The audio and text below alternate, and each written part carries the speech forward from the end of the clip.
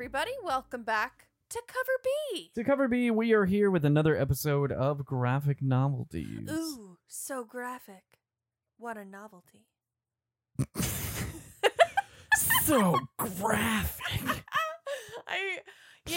Once you commit to the bit, you just have You just to gotta lay it go. down and be Yeah. like, hey, I've done this and this is what I'm doing. And so Yeah. accept what I've done. Yeah, fair enough.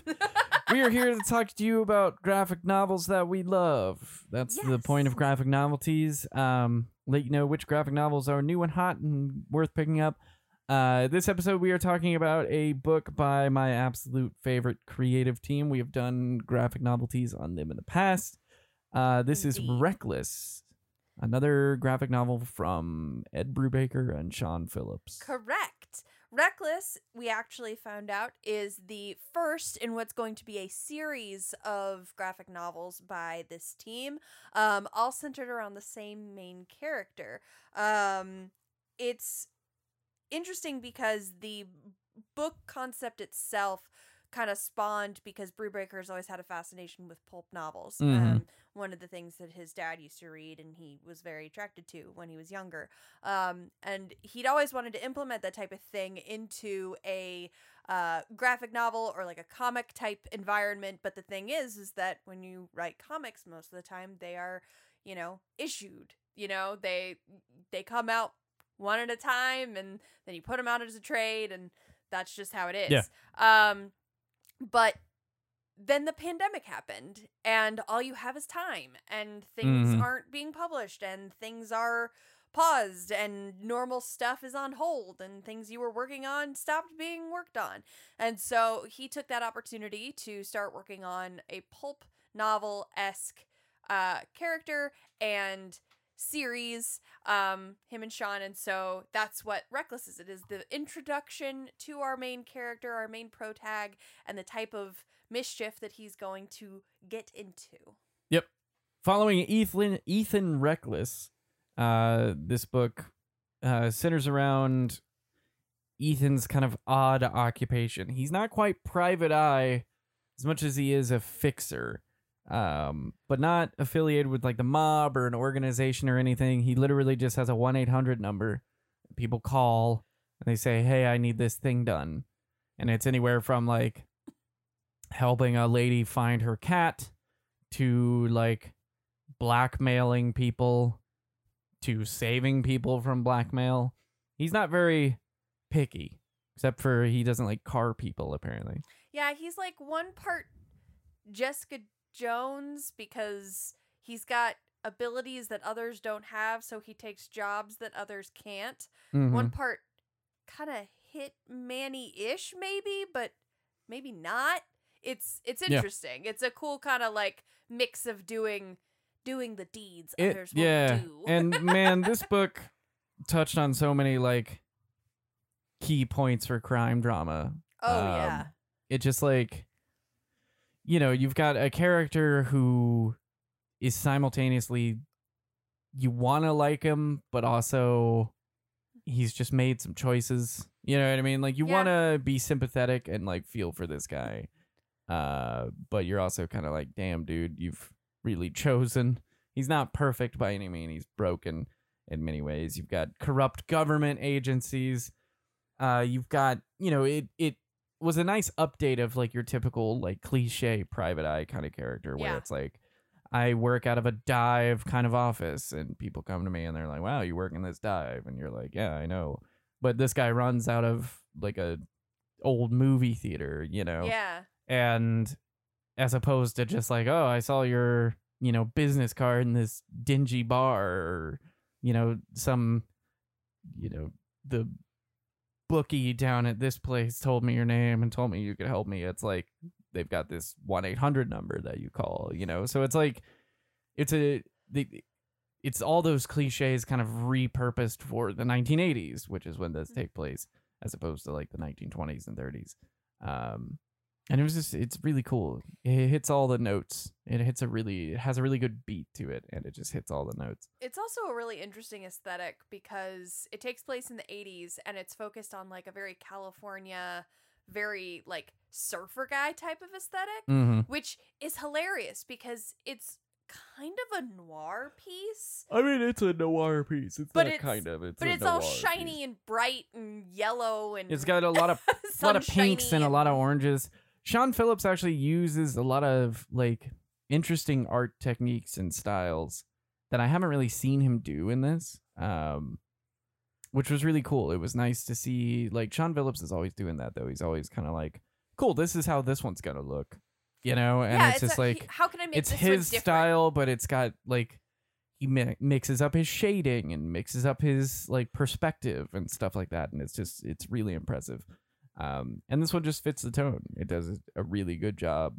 You know, the art is astounding. It always is. So yeah, and I won't, break into any spoilers or anything like that, but something that's so impressive with Brubaker is that he manages to take stories that feel like they could have been any 80s plot, any 80s movie plot, Miami Vice episode that, you could have seen, but then stuff happens and you're like, oh, damn, I didn't see that coming. yeah. Oh, damn. Why didn't I see that coming? Yeah. It's like, some of the notes in the narrative are marginally familiar, but he does a good way of kind of twisting it up and modernizing it, and adding in like different players and stuff like that really just like keeps you on your toes. Yeah. You know, you don't entirely know what's going to come around the corner. So sometimes you turn the page and there's a revelation and you're just like, whoa, oh my God. Yeah. It was cool. And I mean, the main character's great. Like, he is damaged, but honestly, he's not as grimy, as some Brubaker characters have been in the past. Yep. And B, as you would expect in this kind of like situation, this kind of scenario, he's a bit more noble than I think you go in expecting for kind of a dirtbag who does kind of shitty things for money, you know? Well, and it was an interesting kind of perspective too, because they introduce elements of kind of like mental health and PTSD into this, which is a really interesting use, because normally when you have like a scumbaggy quote unquote protag, they're just sort of like, this is just who I am. Like, you hear that like, this is just how I've always been. But he actually talks about how like he goes through some trauma and he's like, I came out on the other side of this broken. My feelings don't work. I should probably work through those, but I'm not, because I don't wanna. And so things are broken and my brain don't work the way that it used to and my emotions don't work the way they used to, and that's rough. So yeah, I think this book is definitely a great one to pick up. This is definitely worth getting your hands on.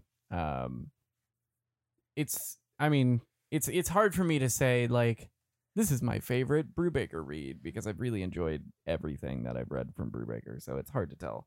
But this is just incredible. And, Brubaker and Phillips, they just keep putting out these graphic novels. They just did Pulp, which was amazing, which was their like Western noir, which was fantastic and just was so everything I enjoy. And then, before that, they did My Heroes Have Always Been Junkies. They've been doing Kill or Be Killed, which is done. Fade Out a few years back. They revived Criminal, and they've got their criminal trades and graphic novels coming out. So there's just so much good content from this creative team. So if you haven't read anything from this creative team, you have a lot of options. And it's this cannot be a team of guys. Their stories cannot be things that you miss, because they're just fantastic. So, and one of the cool things about this one in particular too is that Brubaker said, I didn't want people to have to wait. I wanted this to feel like a pulp series, and pulp books come out frequently. And so I didn't want people to get attached to Reckless and then have to wait, years for the next one. So if you like this one, get excited, because the next one's coming in April. Damn. Yeah, that's really cool. That's insane. But I'm super excited. And I think in his afterword, he mentioned that there was going to be at least 3 of these. I think he's going to make more, because Sweet. I feel like he's a fan. So I'm excited. This has been one of my favorites of this. And I like the idea of being able to get attached to a character. And there's plenty of characters in this to get attached to. I'm personally preferable to Ethan's assistant, who's like this crazy haired awesome punk chick that has like I don't know. She's just really entertaining and kind of a badass, and Yeah. I just appreciate her. So it's just fun that we get attached to these cool characters. And that's the nice thing with how they presented this story, because they presented it. The narrator is obviously Reckless from the future. Right. He makes several mentions throughout his narration that puts it in the voice of Reckless telling this story. The nice thing about that is any of the next stories coming up don't inherently have to be sequels to the tale that we just saw. Yeah. So we could see a story where he meets his assistant. We could see more stories of him before his life as Reckless.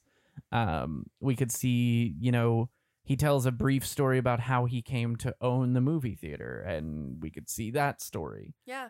So there's all these different points in time that stories could be told, both past, present, future. And that's just really cool because you introduce the story from one point in time, and it doesn't have to be just a standard straight Yeah, it doesn't have linear to be chronological. projection from then on. And so you do introduce these characters, and then you say, okay, here's, now we're going to tell this story about them connecting and stuff. And there's a lot of freedom for a lot of stories coming out of this.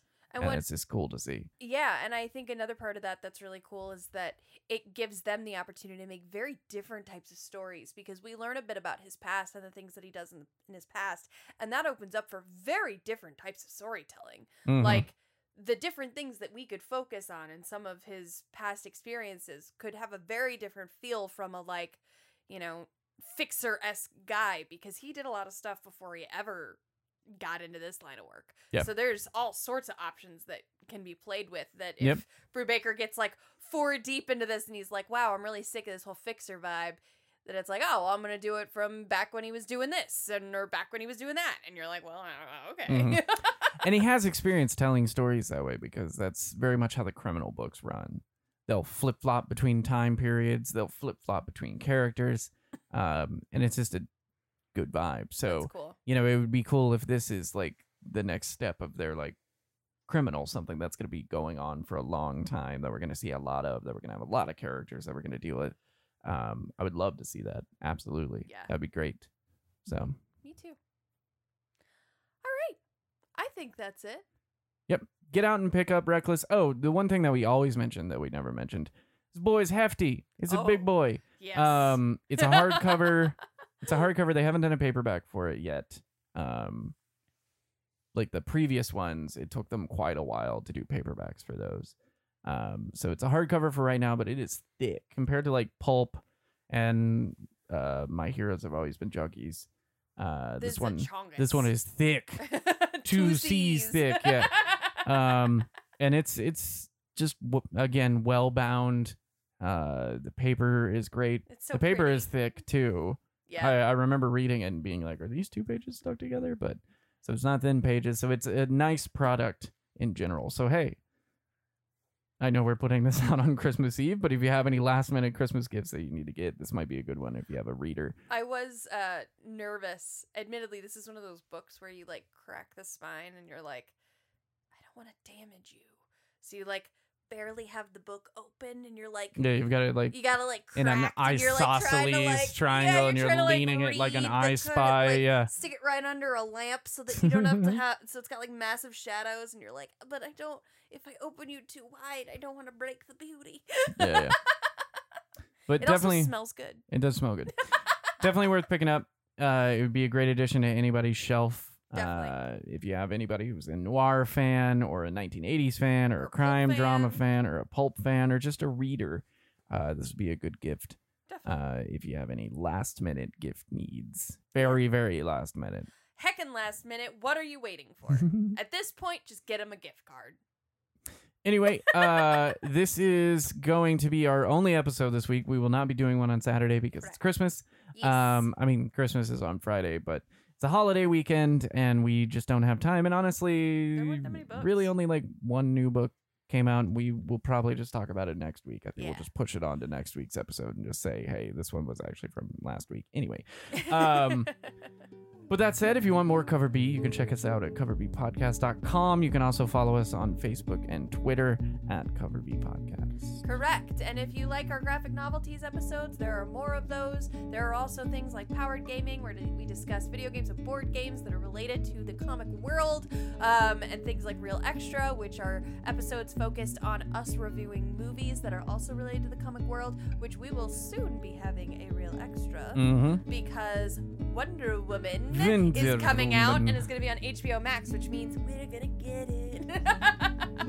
And we don't have to go out and brave the scary populace. So definitely check those out, and we hope you have a Merry Christmas if that's your vibe. If not, we hope you have a wonderful weekend, and we will see you on the next episode of Cover B. Bye, everybody.